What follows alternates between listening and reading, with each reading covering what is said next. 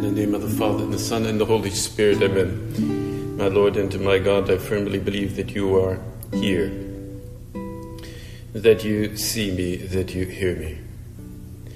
I adore you with profound reverence. I ask your pardon for my sins, and the grace to make this time of prayer fruitful. My Immaculate Mother, Saint Joseph, my Father and Lord, my guardian angel, intercede for me.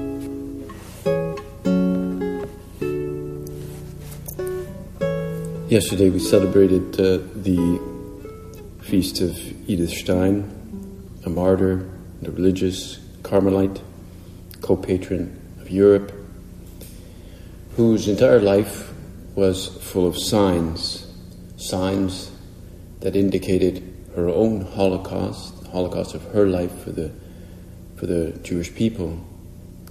Many signs throughout her life pointed to this dramatic end, together with her sister Rose, and even signs throughout her life as she discovered God. Today we have another martyr. Today we have Deacon Lawrence, who, under the persecution of Emperor Valerian in the year 258, he too showed that he had a life that was a sign, that is, that indicated something else. There was a vicious persecution by this Emperor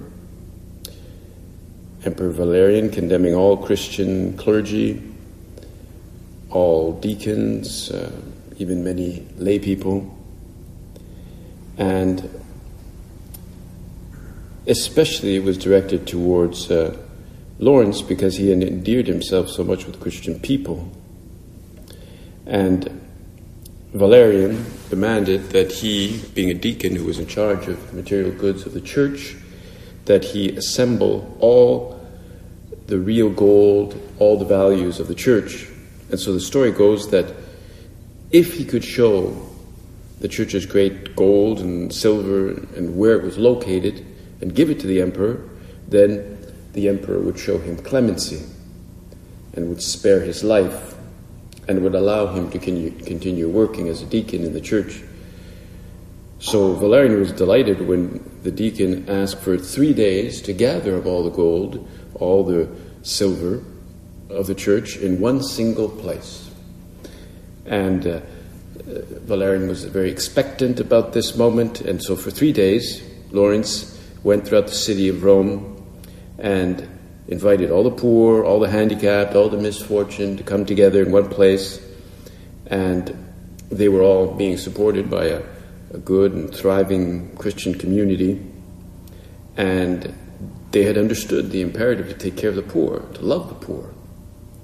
And of course, he brought those to the emperor, and the emperor was filled with rage as he saw, what do you mean, this is not gold, this is not silver, this is poor, handicapped, sick people. And as a result of his rage, Lawrence was burnt alive on a grill. Apparently he even joked with the executioners before he was killed. But after that, there was a huge upsurge in conversions, in people becoming Christians, and devotion to St. Lawrence spread, especially of him there on the image on the grill. I don't know, that was an interesting image, I'm sure, but probably what you're more familiar with is the famous image by Fra Angelico of the different stages there where he's searching for the poor, and he's going throughout the Rome, and then scenes of him gathering all the poor, and he's standing there in the middle in this beautiful sort of Renaissance style, where all the poor and the lame, and there are people with crutches all around him, and he's there standing around. And then the next scene, he's being burned for that. It was an important, artistically, it was an important, let's say, milestone in the representation, let's say, three-dimensional representation with linear perspective and so forth. But it also expressed a great devotion at that time to this deacon, St. Lawrence, who's a martyr. And it helped to galvanize the desire for sanctity in Rome at that time. Many people converted. It just, this understanding that sanctity did really mean going all the way, even into death. But with all the people that were there was just a multiplicity of types of people. Some were called to martyrdom, others not. Leading to a famous quote from St. Augustine formulating, you could say, I suppose, the call to sanctity. He said, St. Augustine said in the 4th century, I tell you again and again, my brethren, that in the Lord's garden are to be found not only the roses of his martyrs, in it there are also the lilies of the virgins, the ivy of wedded couples, and the violets of widows.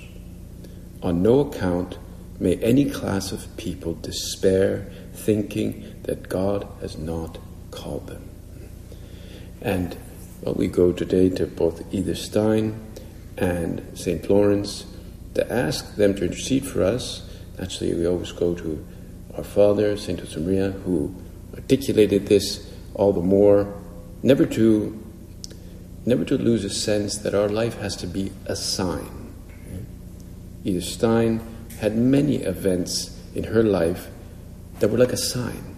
She studied, as you probably know, she studied under Edmund Husserl, and he was a specialist in phenomenology, and many of the students that he studied, or rather that studied under him, ended up becoming Christians or converted. And then he introduced her to Max Scheler, who in turn introduced her to Catholicism. And that sort of opened the eyes to what Catholicism was. And then she went to Austria to work as a nurse during the First World War in a field hospital where many were afflicted with typhoid, and she saw many difficult things. She saw amputations, she saw all kinds of terrible suffering. And it was an occasion for her to begin to think more deeply about suffering, and she ended up writing a thesis on empathy with Husserl after she came back from that very difficult time. And then there was that incident in Frankfurt where she was in the market and she saw this old lady going into the Cathedral of Frankfurt, and she followed her in. Edith Stein was still Jewish at the time. She had been an atheist also for some time, but now she was sort of opening up more. And she saw this lady go into the cathedral with all her bags and all her shopping material. And this lady walked into an empty church, no service, nothing happening in the church as such, maybe dark candles and other people. But this lady entered, knelt down, plunked down all her bags and began to pray. And she understood that she was in a dialogue with somebody that was there, that she was talking with. That was the Lord. She was directed to the tabernacle. And Edith observed this from behind. For her, religion was always a series of ritual acts and external actions and ceremonies, but not this intimate dialogue, which was presented to her in this sign of this woman, this old lady who had probably no idea that she was being observed like that. And it was a sign that opened the doors of her soul. And then further signs came, just like with Lawrence. Husserl had an assistant whose name was Adolf Reinhardt, and he was shot, killed in Flanders during the war of November 1917. And so Edith went to Göttingen to visit this man's widow. They were Protestant. They had both converted to Protestantism. But Edith felt very uneasy about going to visit this young widow. And but then she was quite surprised to see that this widow was actually a woman of faith and actually quite serene. She said, "This was my first encounter with the cross and the divine power it imparts to those who bear it. For it was the moment when my unbelief collapsed and Christ began to shine his light on me. Christ in the mystery of the cross. And we know that with time she ended up receiving the grace of conversion and was baptized in January 1st of 1922. And even later on, more signs came, like in 1933, she went to a Holy Thursday service with a friend in some church in Germany, and the homily moved her very deeply because the priest was not afraid to speak of the cross. And she wrote this powerful passage. She said, I told our Lord that I knew it was his cross that was now being placed upon the Jewish people. This was 1933, the synagogues had been burnt. There was, just outright persecution of the Jews. I knew that his cross was being placed upon the Jewish people. That most of them did not understand this, but that those who did would take it up willingly in the name of all.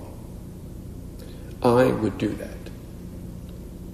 At the end of the service, I was certain that I had been heard. But what this carrying of the cross was to consist in, I did not know. This was 1933. It was only 1942 that she was eventually sent to Auschwitz, where she perished. And then she wrote these amazing words a bit later. Every time I feel my powerlessness and inability to influence people directly, I become more keenly aware of the necessity of my own Holocaust. Those are obviously very words with strong premonition to them. I become aware I'm weak here, so I become aware of the need, the necessity of my own Holocaust. Well, that's precisely what our Lord speaks about in today's gospel. He says, today, amen, amen, I say to you, unless the grain of wheat falls into the ground and dies, it remains just a grain of wheat. But if it dies, it produces much fruit. So we tell our Lord now, I want to produce fruit in my life. I want my life also to be a sign. But for that, I need to somehow die. I need to die to myself. Lawrence died first to himself. Edith Stein died to herself. Then they both became martyrs. To me, the most moving moment was when the Gestapo came to Echt in Holland, where she had basically been exiled in hiding with her sister Rose in that convent, and the Gestapo came and searched her out, even though she was a Christian by now, but she was still originally a Jew, so they came to carry her off. And you just picture now these two Gestapo men dressed in black, in their black uniforms, with skull and bones on their cap there, which is such a bizarre thing to put on a military uniform, if that's what you can call it, military. And they waited. Edith Stein came out with her dressed in her habit, and of course Rose was delaying, fearful to come out in front of these fearsome men. And Edith's last recorded words, she called into the convent and said to Rose, "Let us go for our people. Let us go. We're going for our people." And then finally Rose came out and they carted her off. And early on the morning of August 7th, 1987, early in the morning of August 7th, 987 Jews were deported to Auschwitz, and it was probably on August 9th, so yesterday, that Edith Stein and her Rose were gassed with all those people. It's a terrible act that we can make atonement for even now, and ask God that somehow He might draw good out of that. For that matter, out of the Emperor Valerian's horrific execution of Deacon Lawrence and so many other Christians of the time. And so we go to either Stein, we go to Lawrence, and ask them for the same zeal for truth, the same, at least in the case of either Stein, the same depth of thought and love for the truth, which will lead us ultimately closer to the truth, to God, and to His purpose for us, and how we can embrace the cross. We could ask, what is my Holocaust? What really are you asking of me? Maybe we have to identify that a little bit more. For some, it's a Holocaust coming back from the annual course. But, when the Lord is asking us to carry our cross, we have to ask for strength. Not mere moral strength, as in, of course, we need the virtue of fortitude, we need that, and that's good, but it's not enough only to have the virtue of fortitude. We need to know who we are, what our purpose is, why this is in my life, especially the ability to do so as our Father wanted, always with this good humor. Good humor. And sometimes we know, the Father has said this many times, that some of the best mortifications are the mortification of smiling, when we don't feel like smiling, when we're not in good humor. And to have a real sporting spirit. This is how our Father saw this. He said in Furrow, when there's love, there's no room for simple resignation to carry the cross. You hear that resignation to carry the cross. Well, there's my cross, I've resigned to it. Resignation, as you know, our Father didn't feel that it was a very generous word. Even the way our Lord says here in St. John, Amen, amen, I say to you, unless the grain of wheat falls to the ground and dies, it remains just a grain of wheat. But if it dies, it produces much fruit. That's not an act of resignation. That's not, oh well, you got to be a grain of wheat, you got to die. It's just too bad. No, if you die, you get fruit. And what, savory wine, I don't know, whatever he said after, but, or whoever loses his life, whoever loves his life, whoever hates his life in this world will persevere it for eternal life. The magnanimity, of course, with which our Lord would have spoken. And our Father expressed that through telling us there shouldn't be any room for simple resignation. He said, it is true that to follow Jesus Christ is to carry the cross. He has said so. But I do not like to hear souls who love our Lord speak so much about crosses and renunciations, because where there's love, it is a willing sacrifice, though it remains hard, and the cross is the holy cross. A soul which knows how to love and give itself in this way is filled with peace and joy. Therefore, why insist on sacrifice as if you were seeking consolation if Christ's cross, which is your life, makes you happy? Well,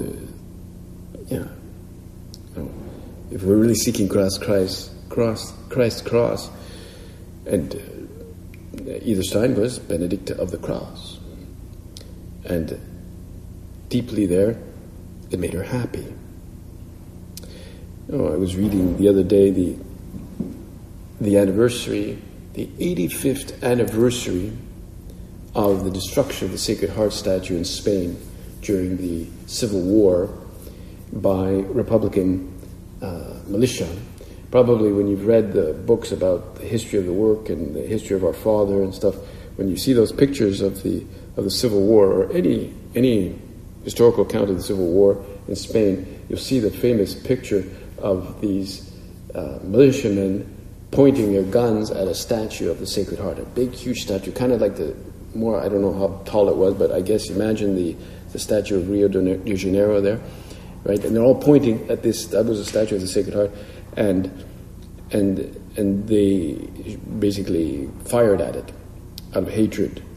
And the story was, back then, on August 7th, 1936, there had been all these vigils of prayer in front of that statue, and as I understand, there was a chapel or something there, and there was this group of people that were in some kind of confraternity of the Sacred Heart or something, and there had been a large mass packed with people. It was outdoors, as I recall, and all those people went back home, I guess to Madrid or wherever they were from, but 5 people stayed behind to kind of stay vigiling, and on vigil and prayer and adoration from the Sacred Heart. It was called El Cerro de los Ángeles, the Mount of the Angels or whatever.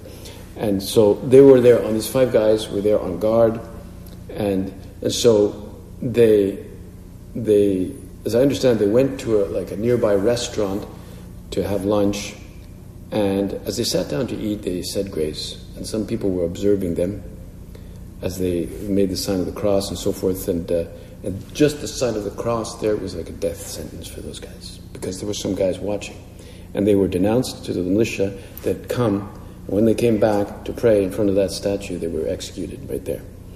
And later, the militia decided to destroy this statue, but the famous picture I'm referring to is when they're pointing their guns at this statue, and in fact what they were saying was apuntad con odio, disparad con ira, right? Point and shoot with hatred, and shoot your guns with hatred, basically. And then they tried to tear it down. It was very difficult to tear it down. It took them 2 days to tear the thing down. And they went first with with some kind of large rope, which then, snapped in two, and they couldn't, and they bombed it, and it was a destroyed monument. So later on, after the Civil Wars, I understand they rebuilt the cross there, and there was a massive reparation there made, and there's just a simple cross erected there. And we too must erect little crosses every day, and like those men, stay vigilant, so that they're not torn down out of our human vision or our human laziness or lack of imagination in embracing the cross and staying vigilant. And that's why we have to even offer little moments of interior mortification when the fantasies of our imagination starts, or vain memories enter, or the very disordered affections that may rise up, attachments, curiosity, all that. It's all interior mortification. And these are all little crosses that we have to rise and not let them fall down. And as our Father said in the way, remember that the heart is a traitor. Keep it locked with 7 bolts. For everything that doesn't lead you to God is an obstacle. Tear it out and cast it far away from you, he said. So, we have many occasions, and we'll ask our blessed Lord to guide us in this, and we have these 2 saints, and we ask them to discover the cross and the meaning of the signs in our life, because our Lord said, unless the grain of wheat falls to the ground and dies, that grain of wheat will not bear fruit. I want to bear fruit, Lord, and I also want my life to really be a sign. I thank you, my God, for the good resolutions, affections, and inspirations you've communicated to me in this meditation. I ask your help to put them into effect. My Immaculate Mother, Saint Joseph, my Father and Lord, my guardian angel, intercede for me.